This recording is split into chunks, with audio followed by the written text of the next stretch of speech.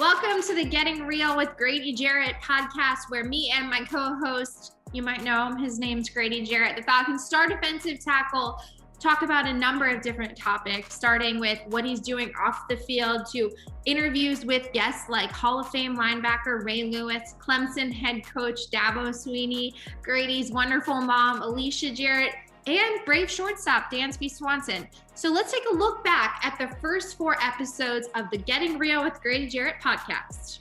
So let's kick it off with our first guest, the Hall of Fame linebacker, that is Ray Lewis. How did you come up with the iconic squirrel dance intro that you did? And how did you pick the Hot in Here song to go with it? And yeah, if you could just go into detail on how that whole thing came about. First of all, thank you. And then I'm gonna do it really quick, right? Because there was a military veteran, retired military veteran named Kirby Lee, who lived in our hometown, and he had some mental issues, and so he took a liking to me in high school, and he used to always just, every time I came home, he used to always dance. He used to always do something. He used to always have a song. He used to always have something for me. And if you see on his arm and on his chest, on his back, he got me tattooed like all over him, right? And so I started helping him out. I started getting him houses and clothes and just different stuff. I just really wanted to help him out. And one day I came home and there was this famous song in Tampa called The Squirrel, right? So he used to go, "Let me see you, squirrel. Let me see you." So, and it was all type of dances that you could do with it, like all type of dances. Like me and Sap used to do it in the locker room, like just mess with it, though. Used to just play with it. Mm-hmm. And so one time I'm home and he showed me his version of it, right? And I was like, Curb, who does the squirrel like that? And I said, I'm gonna do that on TV. And he was like, no, you're not. I said, I guarantee I do it on TV.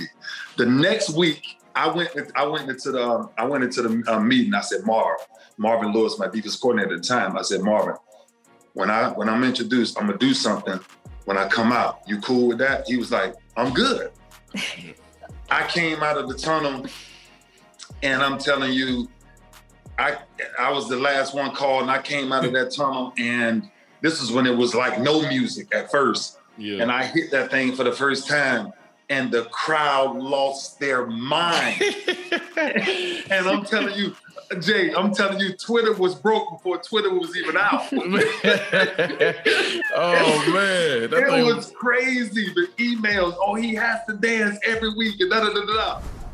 And as I talked about in that episode, I had to ask Ray Lewis the question of how he came up with that iconic squirrel intro dance, and his explanation was even better than I thought it was. So let's get to our second episode. That was with Dabo Swinney, who recruited Grady to Clemson, who's a very important person in Grady's life. And let's see what he has to say about how he found Grady. And I'm like, well, let me go check him out. He's like, I know we probably don't. He goes, I know we probably don't have a spot for him. And our D coordinator at the time, you know, we were looking for just a different body type. And but I remember coming over there, and I think he had just a white T-shirt on. You know, he just had just an old T-shirt. Yep. And I start watching him. So when we got to the OLDO, and he was undersized. But I'm just telling you, I sat there, and even to this day, I hadn't seen anybody at our camp like that. And I watched him the whole session, and I mean, absolutely dominate and destroy.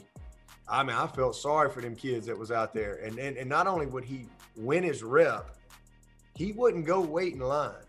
You know, because sometimes guys are bashful in those situations. And that's one of the things I always look at. You know, you kind of see, like, you know, sometimes them guys, they'll start counting the line like, yeah, man, you going, and they want to go against the right guy.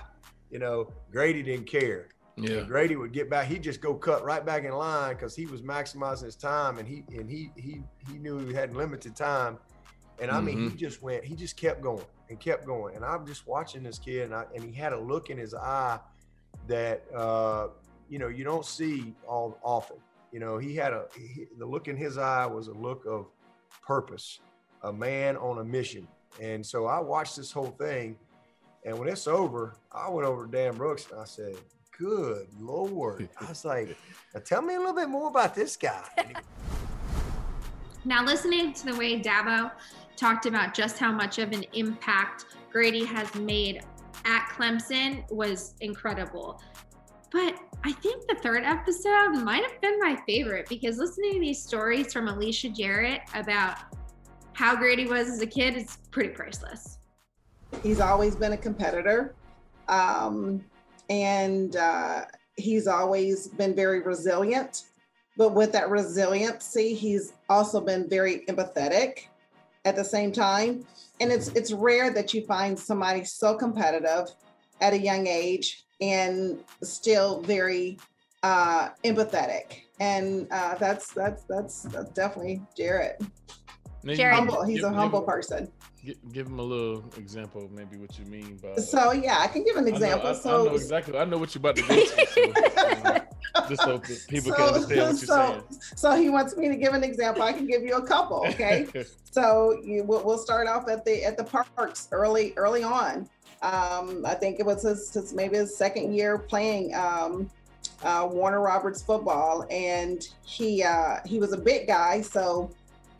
They called him Truck, and they called him Truck for a reason, because he would truck down the players. I mean, he put them on the ground. But then he turned around and he'd look, and then he'd go back and he'd pick them up. And, coach was like, okay, your job is to put them on the ground. You don't have to pick them up. But he did that, and he did that often. He wanted to make sure that he was doing his job, but that he was also not hurting, really hurting somebody too. So, but another example of his competitiveness, he's broken one of my TVs. He's since replaced them, but See, I knew that first story was coming. I didn't know you about to put my other little business out.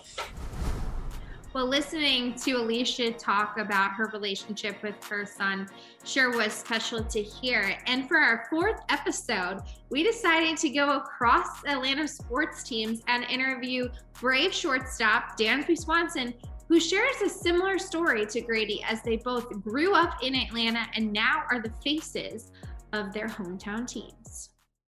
Just as like a competitor, obviously being the best of what you do, being, top pick, growing up or as a professional to this day, even what do you find as your biggest motivation to continue to get better and be better? Or, when you look back and reflect on your path, like what was the thing that pushed you to be like, look, I'm gonna be the best I can be, and it got you where it got you? I think you can relate to this. When you're a competitor and you care and you want to win, like there isn't really anything else that you need, because how I was raised was to always do my best and to be the best that I could be in anything that it was. Well, we hope you enjoyed those clips of our first 4 episodes. We've got a whole lot more coming for you on the Getting Real with Grady Jarrett podcast. So if you want to like us, subscribe, and rate and review us, we will be back for more Getting Real with the Grady Jarrett podcast.